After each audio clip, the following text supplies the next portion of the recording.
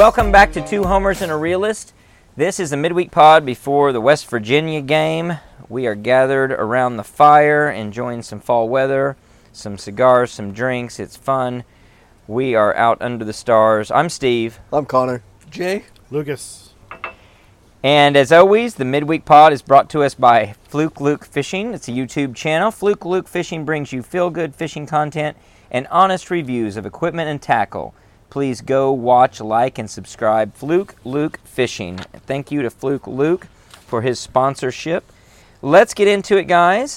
We've had a few days to digest and sort of get used to our station in life as a 7-2 team that is struggling with an offensive coordinator that people are very unsure about, to say the least. Not according to our poll. Not according to our poll. So that's a great point. Let's bring up the poll and see exactly what the audience had to say about what we thought was a pretty apropos question, which is, when should Jeff Lebby's employment at OU be terminated? Immediately? At season's end? Not sure, but by mid-January, it shouldn't be. Well, 40% said it shouldn't be. That was actually the plurality. But the majority was at some point between or among the three different choices. So at season's end was 30%, immediately was 18%, and not sure but mid-January was 12%. I was actually a not sure but mid-January guy. Where were you guys? I was in the immediate train, and I think I expressed it a little bit. I know we talked a little bit on the post game about worrying if it was an immediate fire, how it would have an effect on current recruits and stuff like that, and to wait until maybe signing day or after signing day, so that January timeframe maybe. Something that I know we talked a little bit about amongst ourselves this week. Even if Lebby were to leave after National Signing Day or get fired, I believe the rule is, and I haven't confirmed this, but I believe the rule is if your position coach that has recruited you leaves the program, you can basically get out of your national letter of intent and sign somewhere else at no, quote unquote, at no cost, right? We can also look really bad as a head coach who wouldn't let players. Yeah, they're going to let him out no matter what. So I mean, I think, I don't know, unless. Here's the one caveat I would say to keeping Lebby, and again, something else we've alluded to. If he plays Jackson Arnold at any point over these 3 weeks in meaningful situations and shows that he can run an offense better than what he's ran with Dillon Gabriel, then there's an opportunity to say maybe there's something here. I don't think that's the case. I think what we said in the post game, what I've said on Twitter this week, Jeff Lebby has shown me nothing that has made me think he's going to progress to a point of being a top-level offensive coordinator right now, especially heading into the SEC. So I'll go back to what I said on the postgame. We're out of time to be able to try to figure this stuff out. Jay, you brought it up extensively. This is not a learn-on-the-job type of position that you can hold. And I think that's what he's trying to do. I think he's trying to put stuff together that he is wanting to experiment with himself and with the team, and it shouldn't be that way. We should have a foundation built after one season, and it's not 9 games, right? Yeah, one season and 9 games that is not there. There's no foundation to this offense. I don't know what we're built on. So I'm in the immediate category. We've had 22 games to see what he could do. None of us are satisfied with it. Even if he's limited by Dillon Gabriel's arm strength and vision over the middle of the field like we've talked about for the last 2 years, his situational awareness isn't good enough, because every time we get something going in the running game, he does some stupid trick play. Every time we're actually starting to throw some intermediate passes, next thing you know, he's bringing in a running back that's touched the ball 10 times the whole season to take a direct snap, or if not a receiver. Yeah, or a receiver in the backfield. It's too broken up and not smooth. There's no flow to it, and I don't care who the quarterback is. even if you're limited with what you have, the play calling should still be better. So Yeah. you're in the immediate category as well. I'm end of season because I don't think End of season. You don't think it'll happen. unless Seth Luttrell or Emmett Jones or Matt Wells, one of those guys is in the top 3 that you're thinking of. If you're looking at going in-house, or if you already have somebody in mind out, then you let Jeff Ledby finish if somebody from the outside's coming in. Maybe not. But if somebody's in-house that you're looking at auditioning, then you do it now, which obviously it's Wednesday, so it's not happening this week. And with 2 games left, it's not going to happen this year. It's just not. What We if- could score 7 what points if- this week, and he's not losing his job. Okay. I think for me, the initial emotional reaction after Saturday was, I wanted him to not even get on the plane, or the bus, I guess, because we didn't have to go that far. But thinking about it, I'm good with it. The end of the season, only because we're technically not out of it yet. I think That's fair. if we were 100% had no chance at a Big 12 title, no chance at a 10-win type season, which even if you're not in the title, that's a decent season to build off of. I would say, absolutely get rid of him now and just find somebody else, move on with the youth, put Jackson Arnold in, who cares? But we technically still have a chance. And I think you have to go, no matter what, for that Big 12 title while you can. No, I agree. I think that, and the reason I say I don't know exactly when, but it needs to happen, I feel like there is still a lot to play for. There is the backdoor opportunity for a Big 12 title. There's also the opportunity to have a big bowl win, to have a 10-win season where you can hang your hat on that. It's going to look better in the record books. It's going to look better to recruits. All of that stuff matters. It shows momentum. You also don't want to make it seem like, well, shoot, we lose 2 games and the whole thing, we just burn it down. So for the same reason that he probably should retain his job, you probably don't just say it's Jackson Arnold all the way. But I would like to see Jackson Arnold play a significant amount. I would like to see Jackson Arnold come in early in games still in doubt.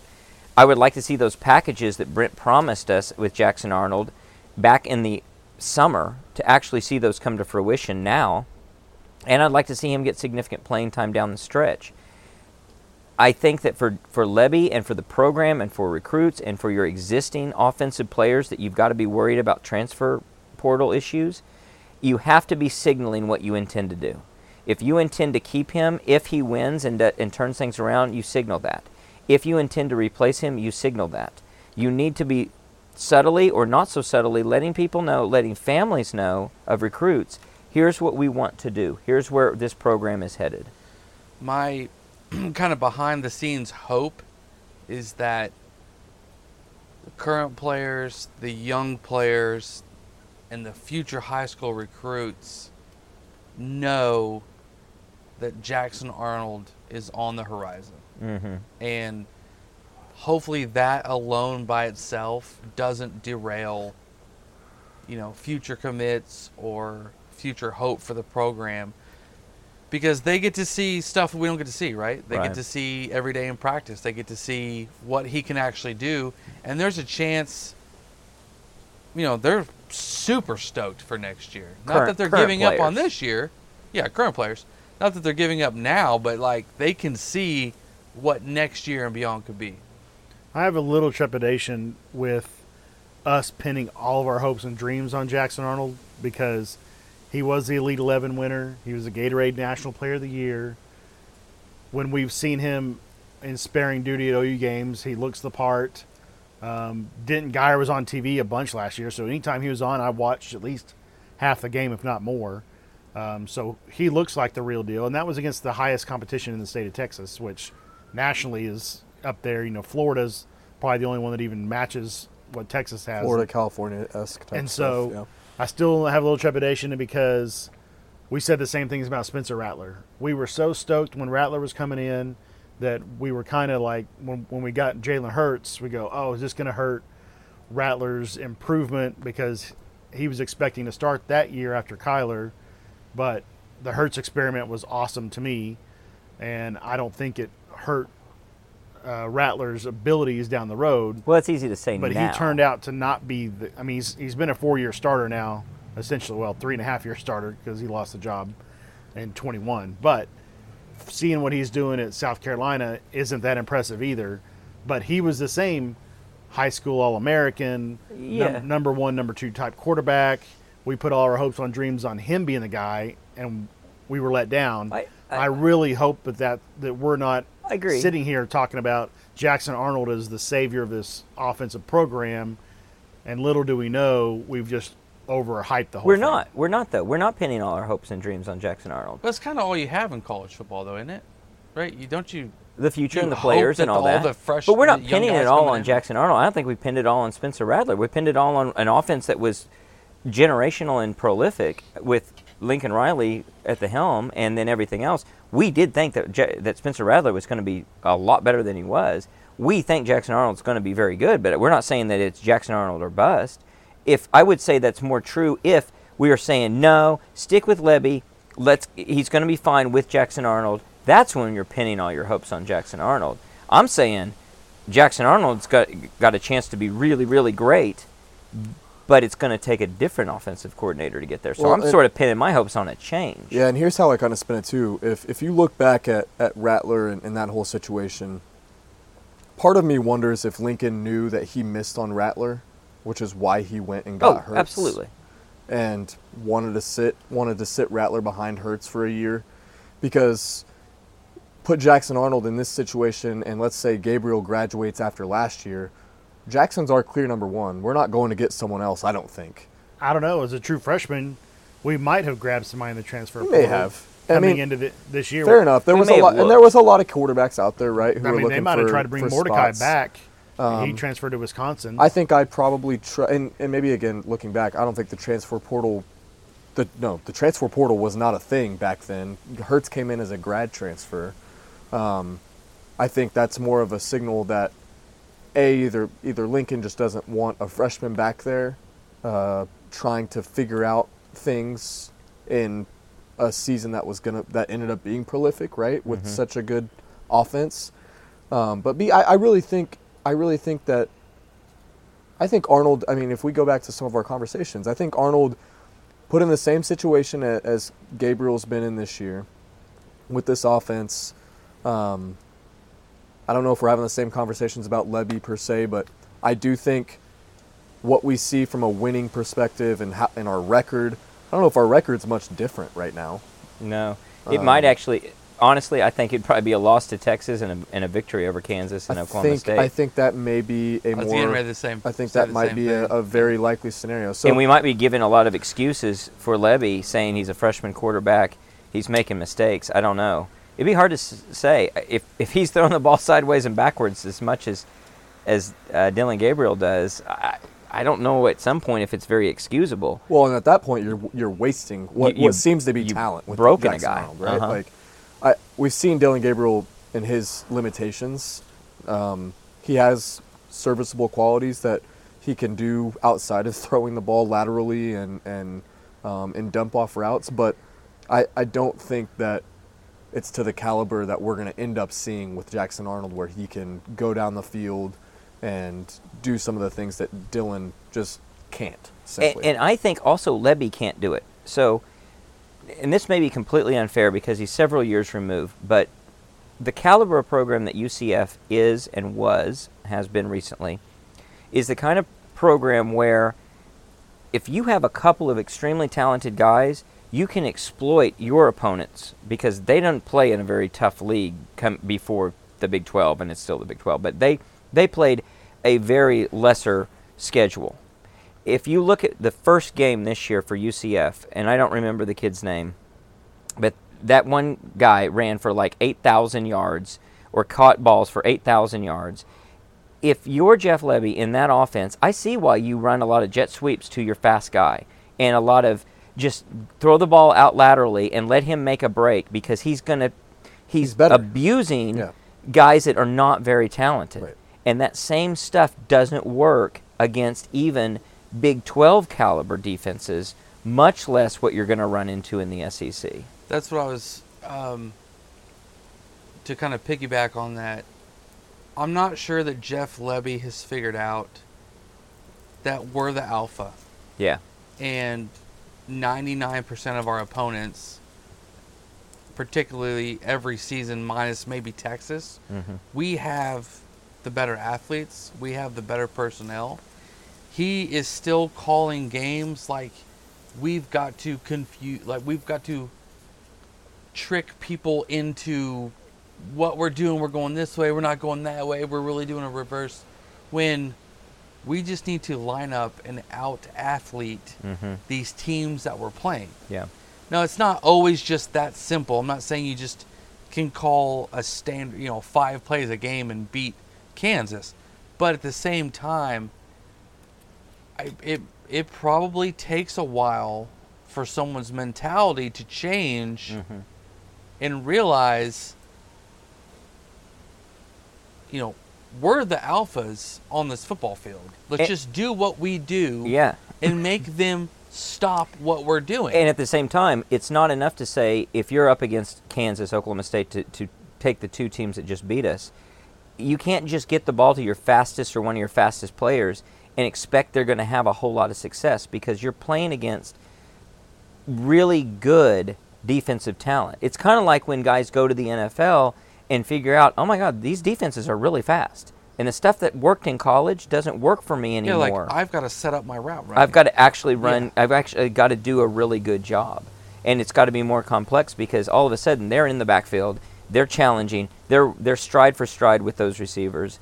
And that stuff that worked so easily before doesn't work that way anymore. Well, you've seen, like you said, in the NFL with D.D. Westbrook, we thought would be an amazing NFL receiver. Didn't pan out, which Jacksonville was a crap show, so who knows there. But he was running by guys here, right? Like he was just beating guys. And he gets there and he can't do that. Hollywood Brown, same way. He's had a decent pro career, but not to the level that we all thought he would do when he went to the NFL, just speed-wise. Yep, not for a Blitnikoff winner, You're the best guy in your conference at running past guys, and then you go to the NFL, every one of those defenders was the best guy on their team, and a lot of them in their conference. Yeah. And you're running against those guys, and you don't have the speed advantage that you did, or the just the overall talent advantage. And that's what Lebby hasn't noticed, like Jay is saying. What the Sawchuk 64-yard touchdown was a simple run play that he just sprinted to the edge, and then bam, he was gone. And 18 of our 22 runs were up the middle? Yeah, 18 of our 22 were between the tackles. Between the tackles. And magically, one of those 4 that weren't was a 64-yard touchdown. Yeah, and the other 3 that were outside of the tackles gained 21 yards total for an average of 7 yards per carry outside the tackles.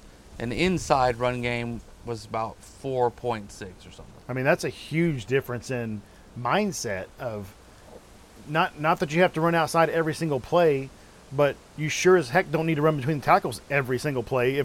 Even if you're 4 yards a carry is reasonable, but when you can see, what drive was it that we had the Sawchuk touchdown? First drive. The first drive. Right. And then you really never go back to that the rest of the game. Yeah. It's like, how do you not see in the third quarter, you go back to that and see what happens? Or it makes me wonder if on your 5th drive, because you go back in his and see experience, anything that worked didn't work the next time, and he doesn't realize that things. You mean jet sweeps? Yeah, that things that they never worked. Or I guess it worked the very first time, right? So he goes back to the same. He wants to change it up because he thinks that anything that happens to have success, they're going to adjust for. Yeah. Except for Jeff Sweet. And that's not always the case. That's not always the case. Yeah. Exactly. They haven't figured it out yet, and they're not going to, because that you're exploiting the weakness. You're exploiting where we're the alpha. We have better athletes. We have it figured out. Just keep hammering that home. We saw it at Kansas. We were completely stagnant on offense until the rain delay came. We spent an hour. We saw them run down from the press box and run into the locker room. They were in there for an hour. They come back out. We scored 21 points in 7 minutes? 7 minutes or something like that. And then you go in for halftime where both teams will be making adjustments again. And then it seemed like he didn't want to do any of the stuff that worked in that 7-minute span, which one of those was a fumbled kickoff. We had a short field. Regardless. Right. Score. Yeah, but still, you had things that worked in that stretch. And then come crunch time, you're doing completely different stuff away from what possibly could have got you back and won the game. He lets the game get to him, I think. I think he's afraid of success. Yeah, that's a good way to put it, actually. He almost goes into this shell of protection to say, oh my gosh, like, look at us with the lead. I've got to do something because we have the lead and we need to close it out. I don't know. It's just it's such a weird, if you watch it as a neutral fan, it's almost like he's throwing the freaking game. It's almost like, hey, like, let's make this as hard on ourselves this tough all of a sudden as we can with a lead. And we can go back to the Texas game and look at that. I mean, we have the huge Quinn Ewers fumble at midfield where we can go up by, I think, 14 or 17 in the second half. Yeah, we're up by 10. And we could go and take a 17-point lead after that turnover. We go 3 and out. And because of in 45 lackluster seconds, play calling. Yeah, it's something like that, seriously. So he just, I don't know. Steve, that's a really good way to put it in terms of just, it looks like a guy who doesn't know how to be successful and like a guy who just acts like he hasn't been there before. And he hasn't. You can't do that at a program like this. No, you got to accept your status, which your status is really good, but go ahead and exploit it.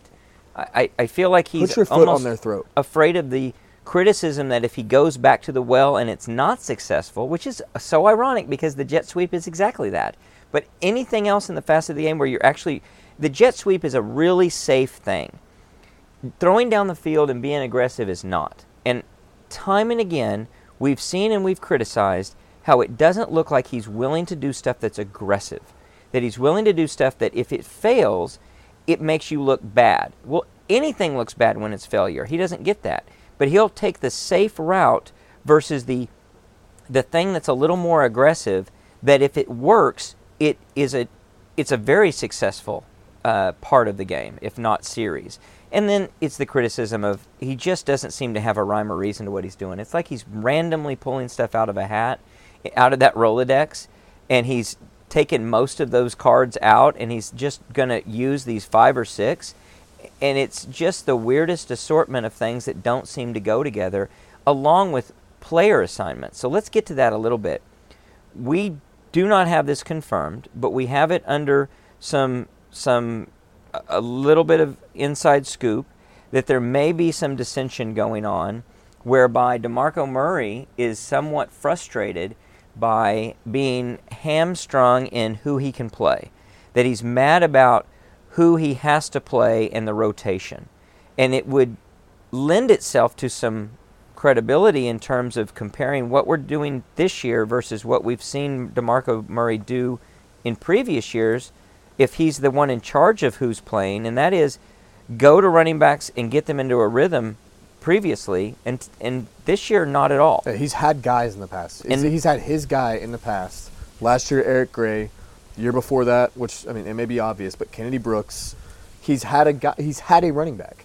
We don't have a running back. We can say Tawee Walker is that all we want, but we're still rotating. We're rotating in Smothers over Hicks, Smothers over some of the others. Wide receivers over, yeah. When's the last time Smothers got in a game? I bet it was 4 games back. Arkansas State, or did he come in Tulsa? No, he was in he didn't make the trip to Tulsa, I don't think. He was in against Iowa State, I think. Late in the blowout. So, I mean, it wasn't he wasn't in there getting No, he did play at Tulsa. Hicks didn't travel to Tulsa because Smothers had one of the best runs at Tulsa at the end of the game. So we're going to work to confirm these rumors, but they come on fairly good authority. It would tend to make sense that somebody's making a big mistake in terms of personnel. And it's at running back we've seen personnel questionable, crazy, what's going on.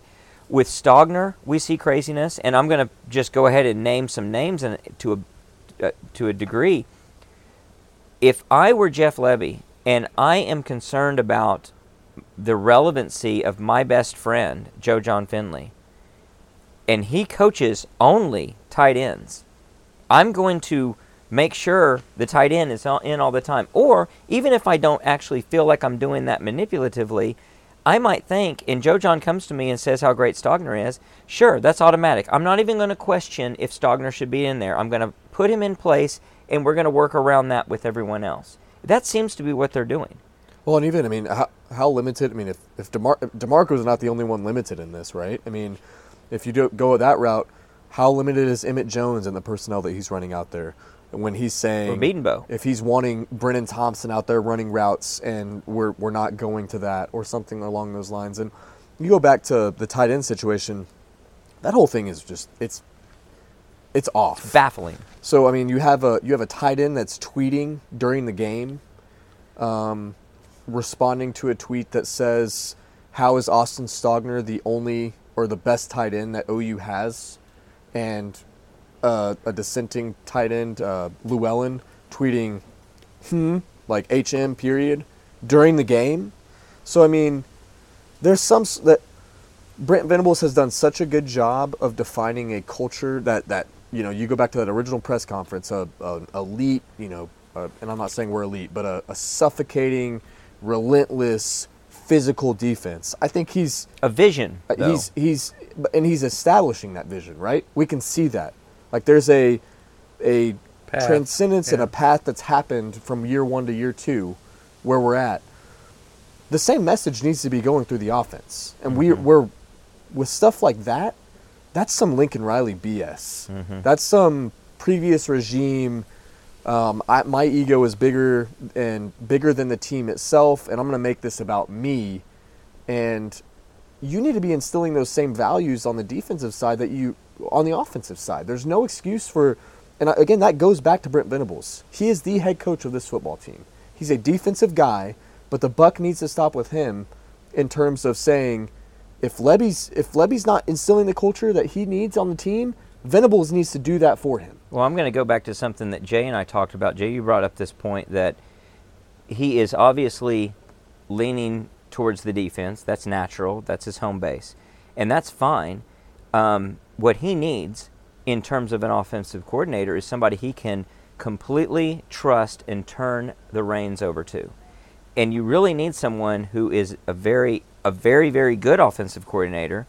Usually means that somebody that's going to be a very experienced veteran offensive coordinator, and probably be nice if somebody has some head coaching experience, because he is not able to, or wanting to, at least not in this season or last season, devote any amount of sufficient time to be I split my time between the offense and defense head coaching job.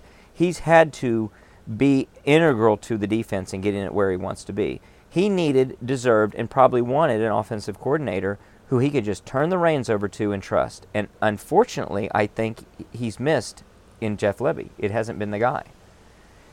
Yep. Yeah, I agree. The entire offense has just been jumbled from the get-go. I mean, I love Farouk. Why is he the one running 3 go routes against Oklahoma State? He's not a burner. That's not what he does.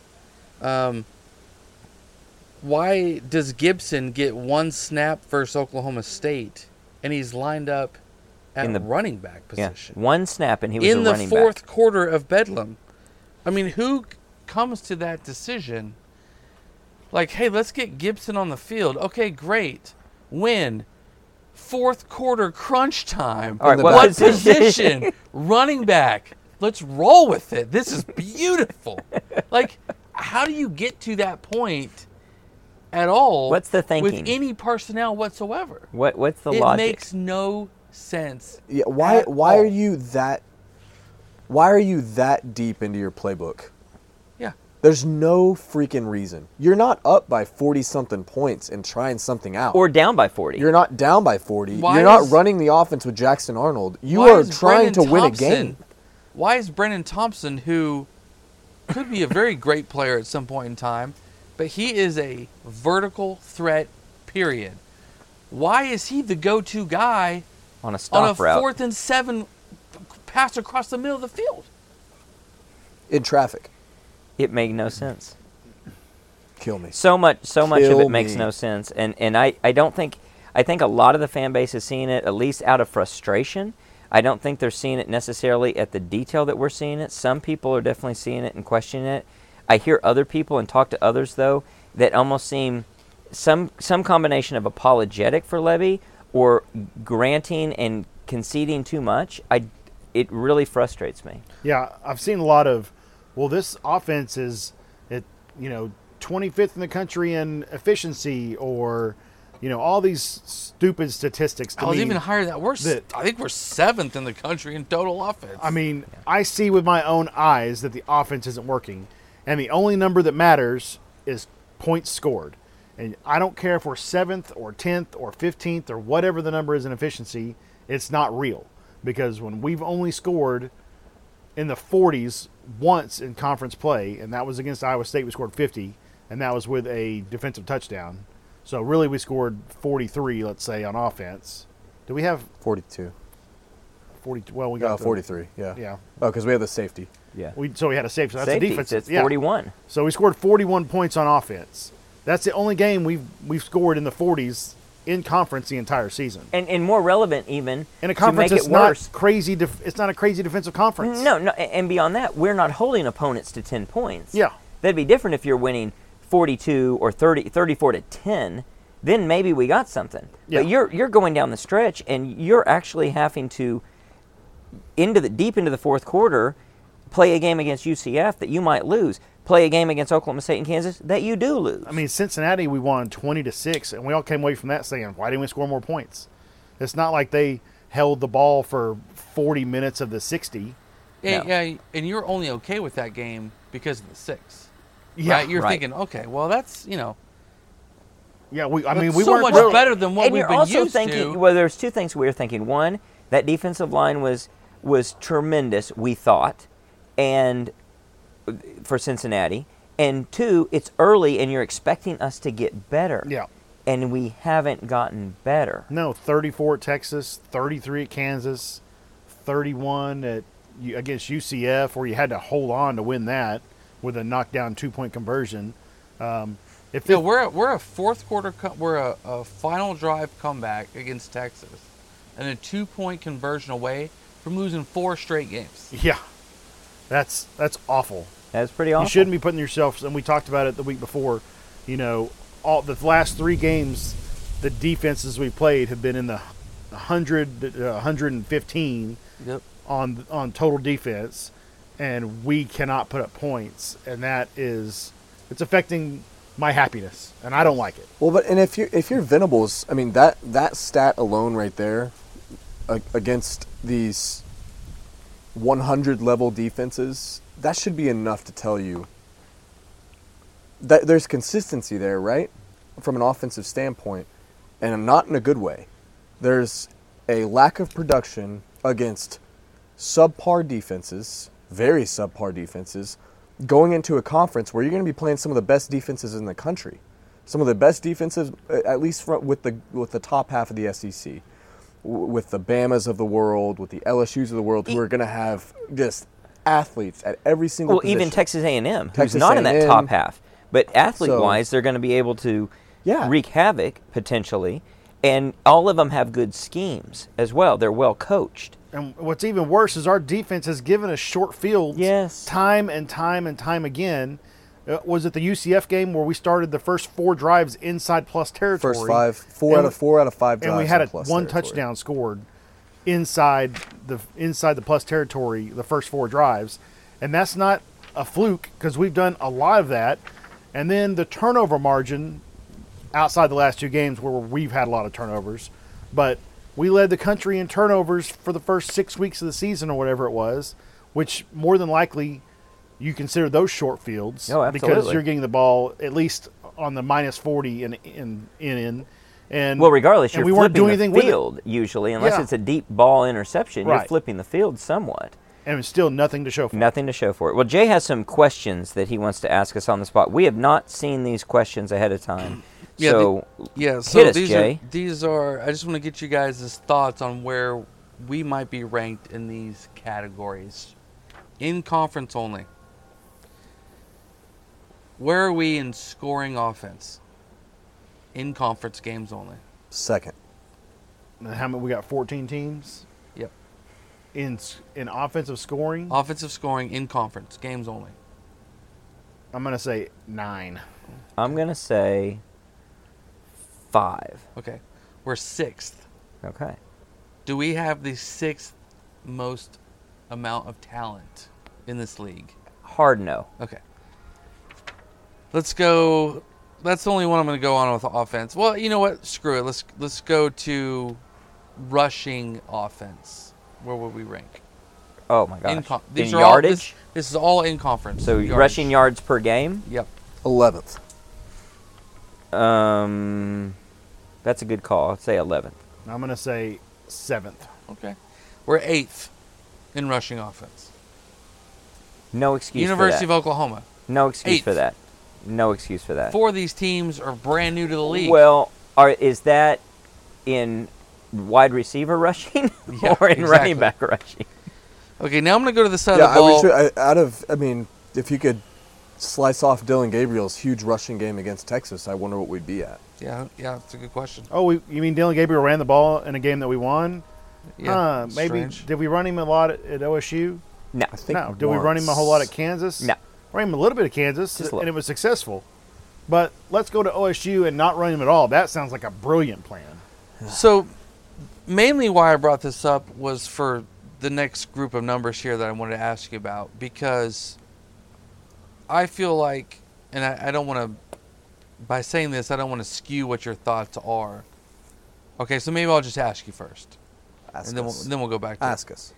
All right, where would you rank OU in pass defense? Because I actually think our secondary's Is that one of the strengths of the team. Passing so yards per game per allowed, game against allowed? in conference. I'm going to say 8th on that one. I was going to say 9th. I'll say 5th. 11th. We were 11th in pass defense. In conference games only. And a lot of that's come in the last 2 games.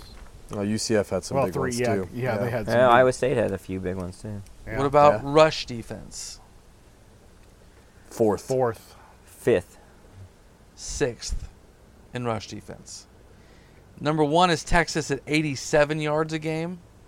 Now, We're 6th at 161. I will say Double. in Double all Texas. I will say in all these, we've only had we have 8 games. We've only had 5 conference games. We don't all have common opponents. The sample size is small and definitely skewed based on who's played whom. So there's a little grain of salt with all of this. However, our talent level, We have played above 3 of the better teams Teams. in the conference. Yes. Yes, I will say that. So, Well, 4 really. I mean, Iowa State. yeah. yeah. Texas, Iowa State, Kansas, Kansas, and Oklahoma OSU. Oklahoma State, yeah. All right, total defense. which is defined as Passing, rushing, Yards per yardage. game. Yep. we have more of a bend don't break. 9th. 7th. 8th. 9th. You've got it. Texas is number 1 at 358, and we're at 429. Huh. It's a 9th. big difference. But the reason I wanted to bring this up was I find our rankings very interesting because the eyeball really, I feel like we've made a significant defensive improvement. We definitely have. But to be 11th in pass defense and 9th in total defense in conference. Right. Well, if I wanted to be an apologist for the defense, and I do, I would say that's because they can only do so much. Well, I'm wondering how much more we're on the field than other teams as well. We're on the field a lot, and we're put in Yeah. a lot of difficult situations that should be put away by offense. Like, what's our time of possession defensively relative to or those what's other our teams? offensive time of And possession? what's of Yeah. our offensive? Yeah. So, Yeah. I mean, I bet we're at probably a 33% offensive possession to 66%. No, I bet it's not that bad. I bet it's more like of a 60 minute game. 40-60. I bet that we have the ball 25, an average of 25 minutes a game. Think so? If you give me another minute, I can look it up. So just to bring this up, West Virginia is 5th in the country at time of possession. It's dangerous. They maintain it 34 minutes and 52 seconds. That's dangerous for us. That's definitely dangerous for our offense. I'm just too. going to scroll down because I've got the time possession for this season right here. Go. Go for it. We are averaging 29:02.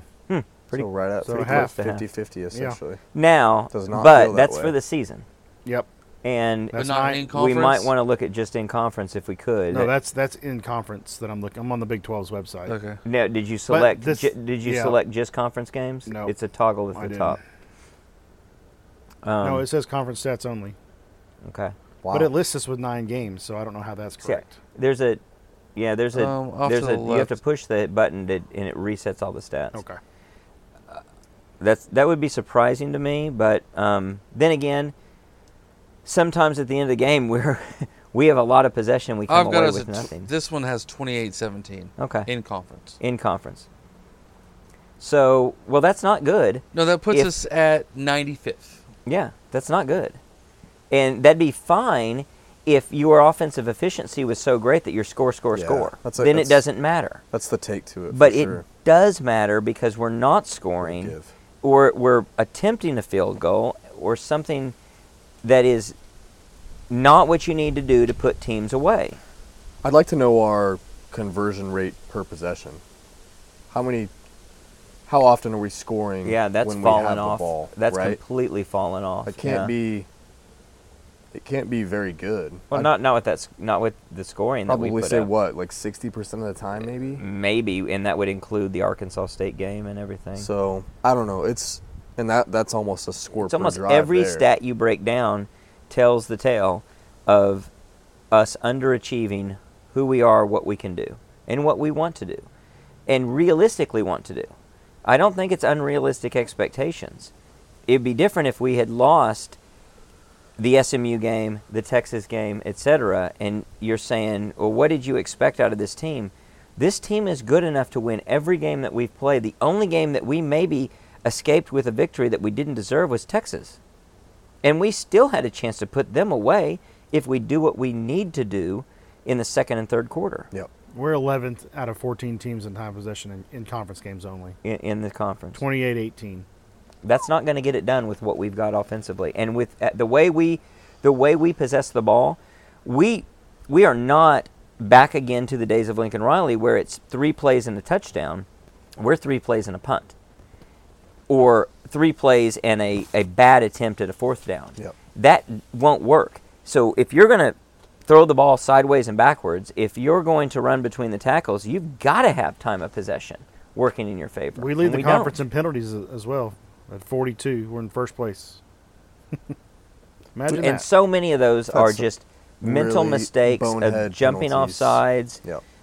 which you're going to have more exposure to that when you're possessing the ball a lot and you're running a real precise tempo type of game that's not being very successful. All of that compounds. We look at so that many... on top of all the motion that we run, Yeah. on top of all the gimmicky BS that's out there that Levy has and instills and doesn't seem to preach the discipline portion of that to say, if we are running this tempo, you need to be extra aware of the snap count and when we're going to snap the ball type of stuff. So, I have yeah. a question about the defense. What has happened to our defensive line the last 2 games? Oh, well, I think there's been an injury or two, and it also at linebacker, that's hurt the defensive line. So We're not getting the push on passing plays that we did I earlier in the think- year. Yeah, no, I think because we're not, and I don't see the blitz packages that I would like to see, Yeah. but I don't think we're able to do it because of injuries, and maybe because of time and wear and tear. They're out there a lot, and not. Here's another thing time of possession doesn't tell you. Time of possession doesn't tell you stressful time of possession. When you're out there on the field for a long drive, even if you hold them to a field goal, and you're back out on the field in a minute and a half of game time, which happened definitely in the Oklahoma State game, and I think in the Kansas game, several games, that's a critical 10-minute stretch or so where you're exhausted, and your ability to get pressure is going to be completely thwarted because you're trying to catch your breath.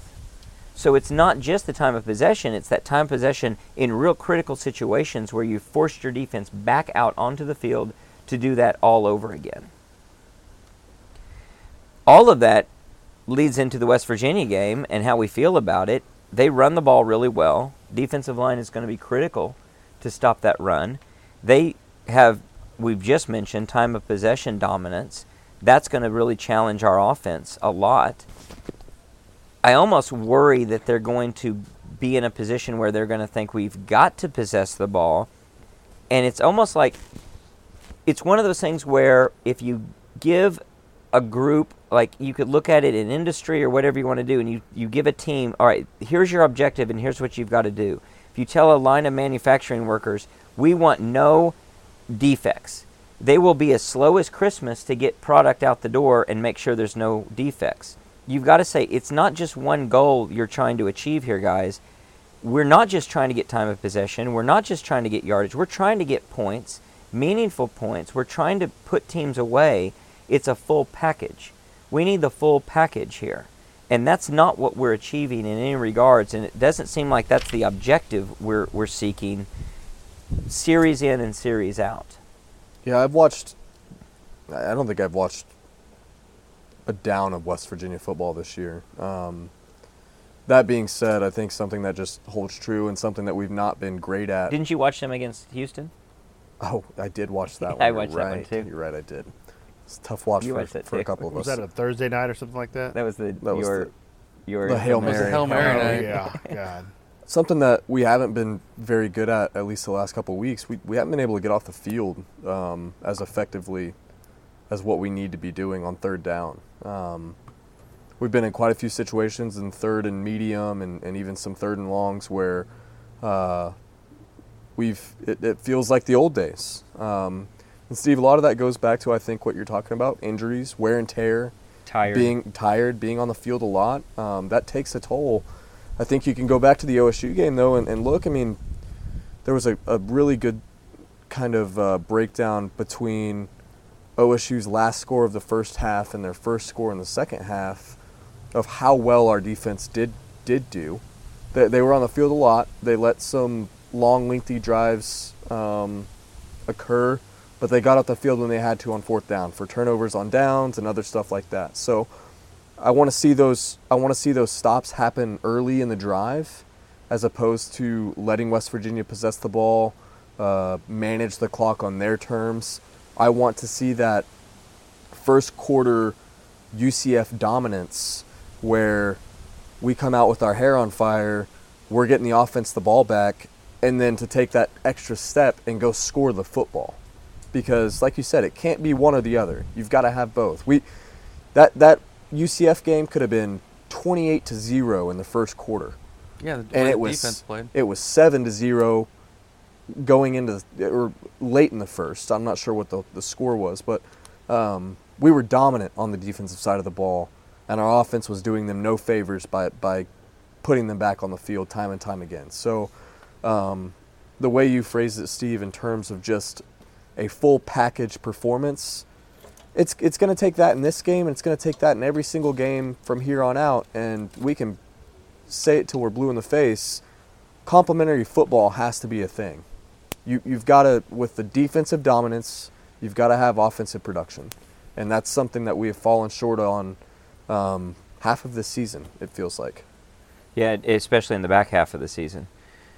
And looking back to last year's West Virginia game, that was one of our biggest complaints was the offense going 3 and out, and then West Virginia running 5 minutes off the clock, and it really killed us at the end of the game when they literally just had their way down the field on us and held, I want to say it was almost like a 6-minute drive to kick the game-winning field goal. Yeah, it was a painful drive. And I think that there's something that they've gotten better at. that we have dialed up knowing when we have to be aggressive. I would not say they're perfect yet. I still think, if I'm going to criticize Venables and his defense and Ted Roof and his defense, I would say that they sometimes count on traditional football of we're just going to stop you and get the ball back that way, or basically force you to turn the ball over on downs in a critical situation, whereas, and that was really a problem last year. This year we've been much better about, okay, we've got to be aggressive because it's go for broke. You either stop them or you let them score, so you get the ball back and you can do something. And that's happened, but our offense hasn't been able to produce anything out of it. They did sort of at Texas. They definitely did when we let them score at Kansas. That was smart. We just weren't able to come down. We had a lead that we could have put away. Absolutely. Yeah. And we at Kansas came down and had what was a substandard last-minute drive that ends in a short Hail Mary that should have been a better shot at the end zone than what it was, and could have been a closer field goal in that situation if we would have gotten close enough. Obviously, at Oklahoma State, it ended ridiculously short of opportunity there, getting stopped the way we did. I'd like to look back at that play because I've looked back at I've seen and remember quite a few where, not necessarily at the end of the game, but at a fourth down situation where we're doing that stuff where we throw it just to the sticks, or like at OSU, short of the sticks. And it's not just the one guy that Dylan threw to. Everybody's running their route short. It's not like we have anybody threatening. Whereas I'd rather have 4 receivers that are all 10 yards downfield, 5 yards past the sticks, and you're trying to find which one to throw to, versus take your pick of a guy who's 50-50 if he's even going to get the first down if you catch the ball. That's a frustrating play call and play strategy in my mind that they're running. So I don't know that. Obviously, this is just criticism upon criticism, but I think that's where we are, and I think that's going to be the tale of where we're headed over these next 3 games, which we should win. We're 12.5-point favorites, not for nothing. We should be better than West Virginia. We should win against West Virginia. I think if we come back healthy on the defensive side of the ball, even if we're a little depleted, there's no reason that line that you just mentioned, the 12.5, should not be attainable. I don't know. It sounds like such a big score right now, or such a big spread, because we've been so poor lately. You got to hope a help. And what's weird is, and it really kind of reared its head over the last couple of weeks, but we're not deep at cornerback. I think Woody Washington's been kind of exposed as someone who is okay. Yeah. But if you start throwing at him, he's either going to give you a pass interference, or you're going to be able to go over the top and catch it over him. If Gentry Williams is out, that's our best corner right now, and he got a little bit abused in the last game as well. But if he goes out, they're just going to pick on either side of the field, whether it be Kenai Walker, or we saw some Josiah Wagner last week. Colby has his problems. Yeah, Dolby has been. Dolby, yeah. And we've been running him more at like the cheetah position with rotating him and McCullough out. So I don't even know if they see him as a true corner anymore. I think to a compliment to the defense, I think they've realized, even though we criticize it sometimes in game, they realize that they are exposed deep, and so they are erring on the side of allowing more of a cushion and allowing more things to happen in front of them, just not to get beat deep, which is good. If you understand your weakness and you're scheming around it, that's good.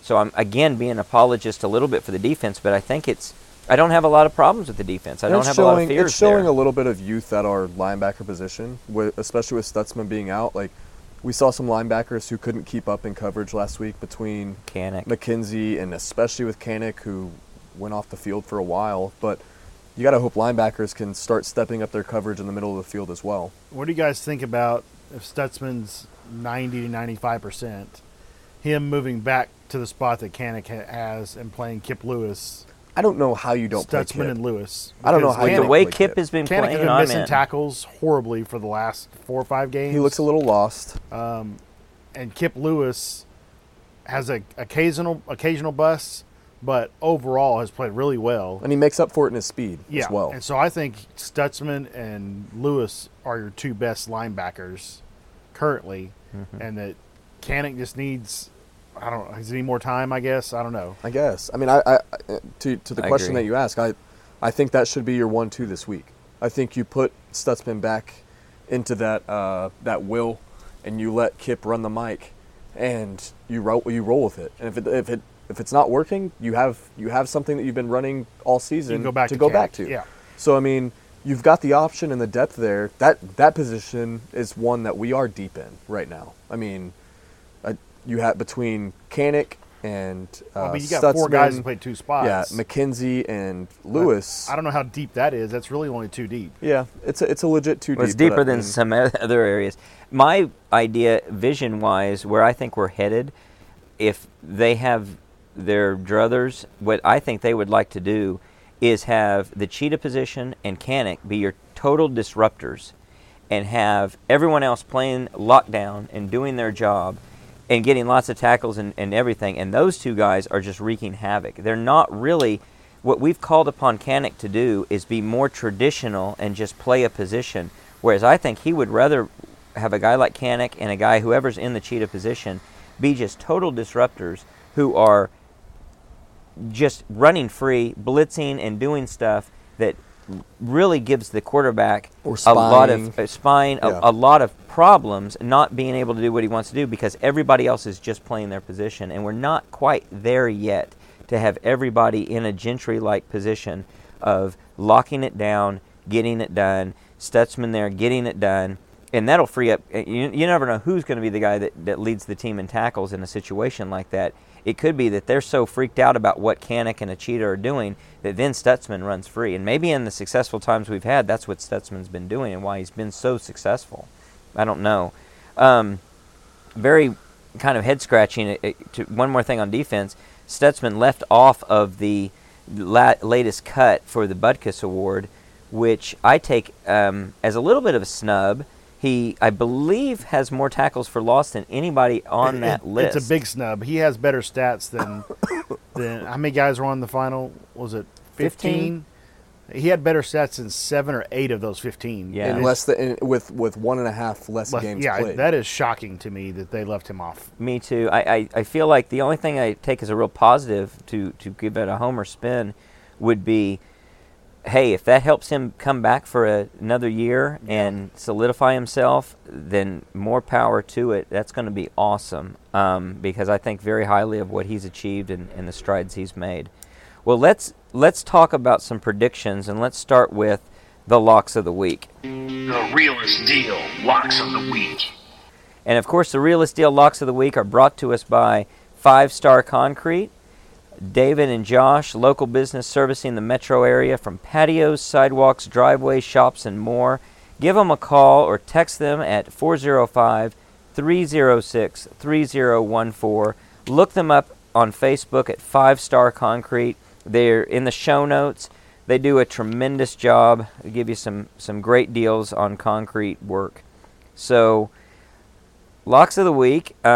We've got a sort of a mixed bag here in terms of how we've done last week, and it really tells the tale for the entire season somewhat. So I, again, am awful at this. I'm at 38%. I was 0-3 last week. Connor, very strong overall, 55%, but you were 0-3 last week. First 0-3 of the season. Jay, 45%, so you and I both underwater a little bit. You were 1-2, so a little more respectable. Lucas, 2-1 last week for a 58% leading the charge.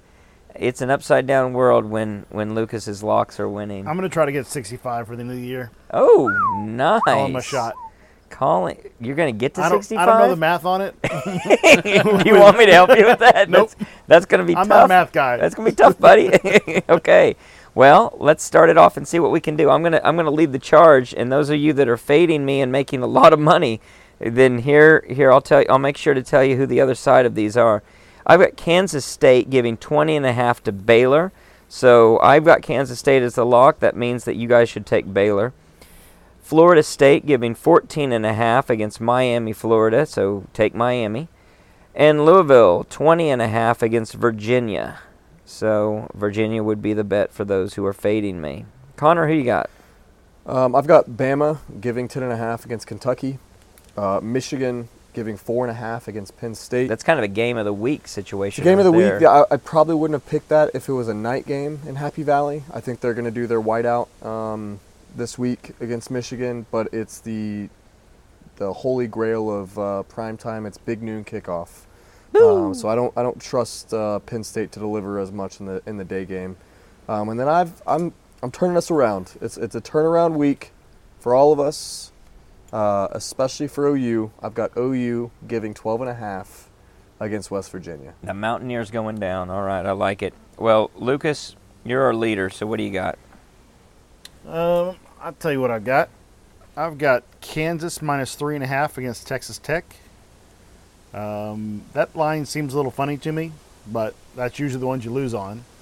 But Is that at Tech? Texas Tech has not played very well at all this No, it's at season. Kansas. I think it's at Kansas. Been a big disappointment. I've got LSU minus 13.5 against Florida. I think the Gators are terrible.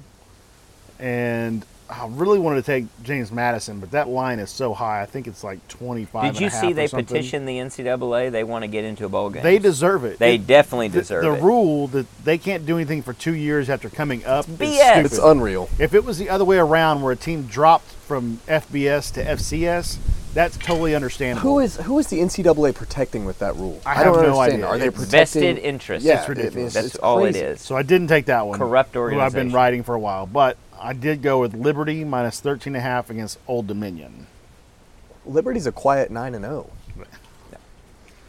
Jay, what do you got? All right, I'm going to go against Connor, and I'm going to say Penn State wins straight up. Wow.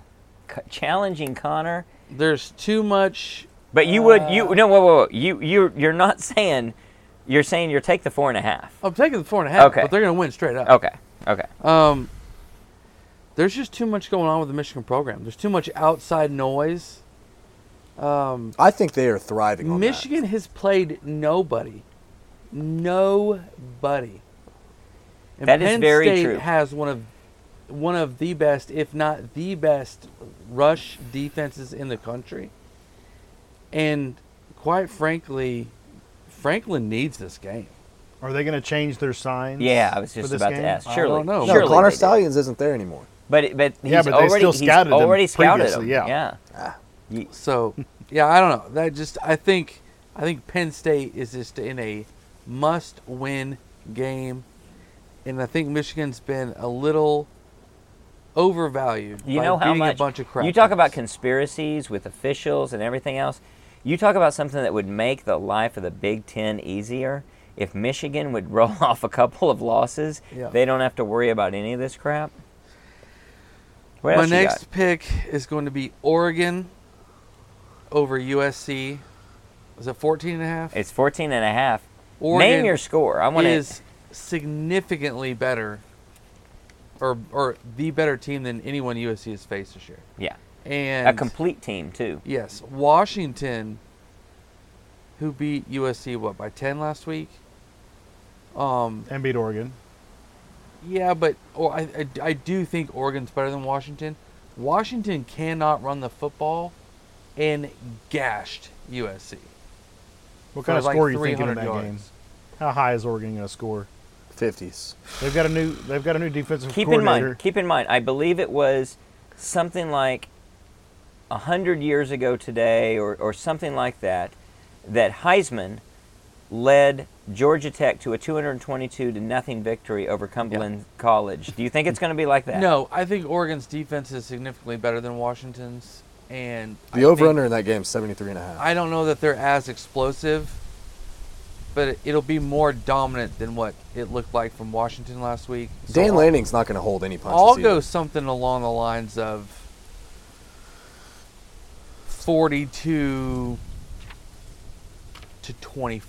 something like that Okay. for that game. And then my last one, I don't like this. You can audible. It's all right. I'm going with it. The Oklahoma State line Yeah. at UCF. Just Two makes and a half? no sense. It to doesn't me. make any sense to me. It makes either. no It's sense. the hangover, I think. I agree, but Yes. they're like a terrible, terrible rush defense.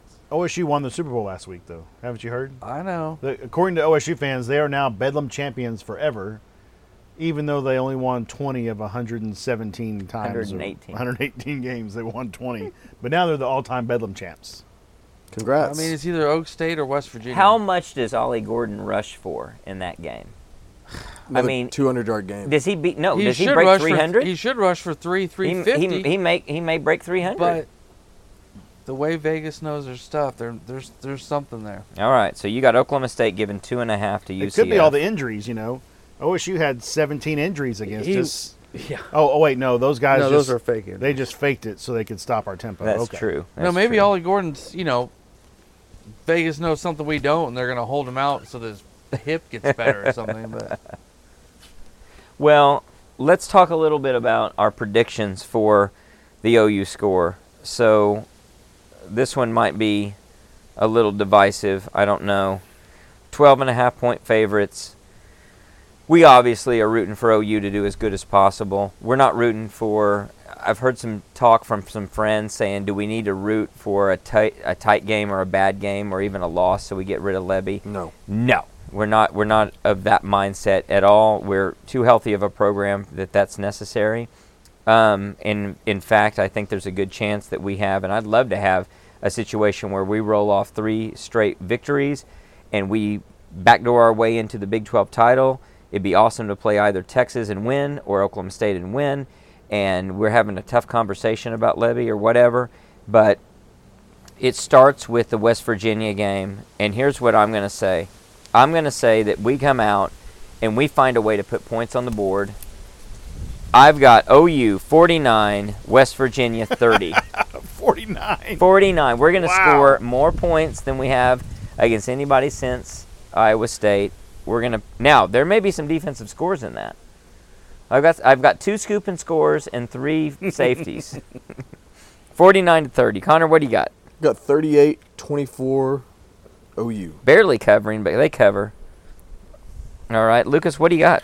I've got 35-24 OU. Not covering. Not covering. I've seen it so many games this year. We can't score. So that's where I got 35. All right, Jay, what do you got? 31-27. Ooh, OU. tight. The 4 of us will all be there We're all going to be there, in our little we warm jackets, cuddling up, and trying to stay warm. booties and gloves, watching OU just stress us out as much as possible. So, do you think that, a 31-27 game, the narrative doesn't change then? Now we're pissed In after that. that. We're frustrated and pissed, and we're worried about everything else yet to come. I almost If you're went right. 31-30. We may be pissed with your score, Steve. Who knows? The Honestly, way the so year's we going. might be. We might be. I mean, you might look at it and say, you still left points on the board. Or if I'm right and we get some, not necessarily defensive scores, I was being facetious, but if our defense puts us in a position with short fields like we've seen a lot through this season, and we settle for a couple of field goals, that's going to be very frustrating as well. So that'll be something to look forward to see what we actually can do. Can we actually? What is the over/under in that game, by the way? In our game, Yeah, over/under is. I bet it's about 55. It is. Bear with me. 58.5. There you go. So I've got us covering the over/under. Most of us do. So we'll see. Jay, you're right on top of I'm it, right at it, basically. yeah. Good job. Well, we'll see. We're going to be there. It's going to be interesting. Anything else to cover? If those of you that are listening, thank you so much. I hope you aren't tired of us ranting and raving, but it's going to continue. I'm afraid we're going to continue to be griping and saying we deserve better and we should be better, and It's got to continue until we are better. absolutely. I demand. I mean, a lot of people. I've seen a lot of stuff saying, "Oh, we would have taken 10-2 at the beginning of the season, no questions I asked." wouldn't have. You would not have. I would have. I would have taken Not it like with, this. But and I think that's where it goes to is everyone would have taken that until we go and we beat Texas. Good, until you're 7-0. And you're 7-0, and you have the world at your fingertips with what seemed like a clear path, not only to a conference championship, but what should be or what could have been a playoff berth, and then to be where we're at tonight with all of our grievances, with the regression in the offense, it has to get better. Well, from let's here talk on about out. that then. We periodically come back to what we predict our record's going to be for the regular season. I'll say at 7-2, we're going to improve to 10-2. That's as much, not just aspirational. That's my demand on what it takes to resuscitate, revive, get this season back to where it needs to be respectable. I'm going to say 10-2 is a very achievable goal. That's my prediction of what will be. Connor, what do you think? I agree. 10-2 is what I would say. Lucas, Jay, what do you guys got?